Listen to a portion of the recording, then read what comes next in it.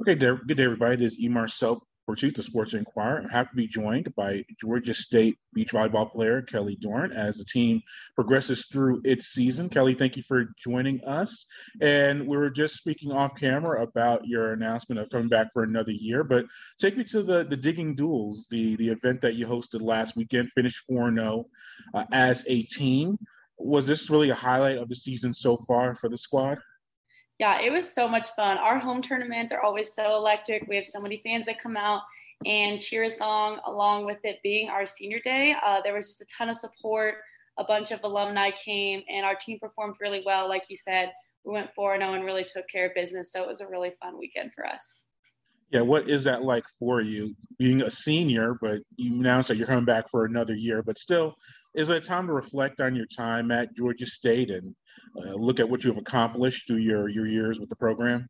It definitely is. I mean, it's a little emotional when they're going through and they're playing music, talking about all the seniors and me included being a senior. I really do think over the last 4 years and how much I've grown and how many new friendships and partnerships I've made over the years. It really is just a time to reflect on how great this program has been for me. But I'm so Yeah. stoked to come back for another year, do it again. What led to that decision to come back for another season with the Panthers? Honestly, it just came down to I only have one more year to do this in my life. College beach volleyball has just been something that has truly highlighted my experience playing volleyball. And I can't imagine not taking an opportunity to do it for another year when it's something that's brought me so much happiness. I just love this team and I love the coach, especially Beth has just been so great over the years that it's an opportunity that I had to take. Yeah, and the team's we have a winning record, but it's kind of been up and down. What was it about this past weekend and those four matches that you felt the team did well to execute to earn the victories? Yeah, I think the support actually does help a lot when you have people cheering for every single point you make. That definitely helps along the way. But I think as a whole, along all of our flights, we really just played to our team standards and we took care of our side of the ball, sided out consistently, and did what we all know that we can. So I hope that we can use that momentum coming into this next weekend. And what about your match in particular? You teaming up with Elise, you won both your sets in the sweep in your matches. What at least the one against the one you start off with on Saturday. Just what about you pairing up with her and your team as a unit, working together and performing well? It's been so much fun playing with Elise. She's been around for a couple of years, and I haven't gotten the privilege to play with her yet. So this year when we teamed up, we had a lot of learning to do about each other. But I think the more matches go in, the more we know about each other. We know how to set each other. We know how to communicate. And I think our partnership has really grown over this year, especially this last weekend. I think we did a really good job working together, and it's just been so much fun playing with her this year. How do you handle that working with different partners and different pairings, and how do you build that chemistry or camaraderie over time? How does that happen? Yeah, it can be super difficult when you are playing with someone, especially I've had the privilege of playing with my old partner, Kate, the last 2 years. So this is the first year I've had a new partner in a while. But I think over communication is super key. Every little thing that happens, especially at the beginning of the year, we would talk about any mistake, anything that happened, we would instantly analyze and talk about what we can do to be the best partners for each other. And I think through that, we built trust and eventually a great partnership.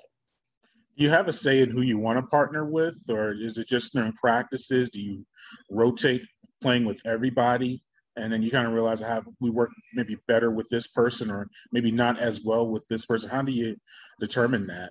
Yeah, during the preseason, Beth likes to switch around and we play with a lot. So everyone gets to play with a little bit of everyone just so we can see who does play well together. And then when we come back after winter break, partnerships start to solidify a little bit. It's definitely a little bit of who we feel comfortable with and who we think we play well with. And then it's also a lot of what Beth and Tiff, our coaches, see as well. Yeah, now you prepare for this weekend, the Palmetto Invitational in Columbia, South Carolina. You're facing South Carolina, College of Charleston. You get a CUSA foe in Coastal. How's this weekend? How's preparations been going for it?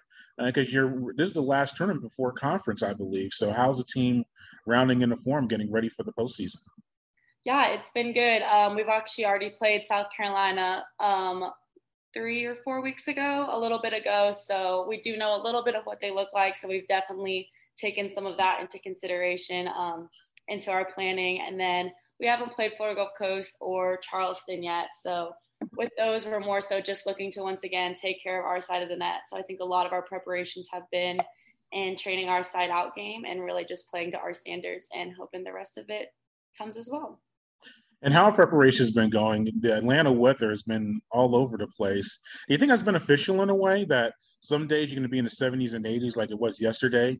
But as I'm recording this, I see it's very windy and kind of overcast. Does that benefit you in a way compared to maybe some other teams that strictly train in one environment? Yeah, I think we've actually been super fortunate. We've had days where, like this last weekend, it was freezing cold and windy. And then, like you said, we have hot days as well. And I think Beth always says it's a great day to play some beach volleyball.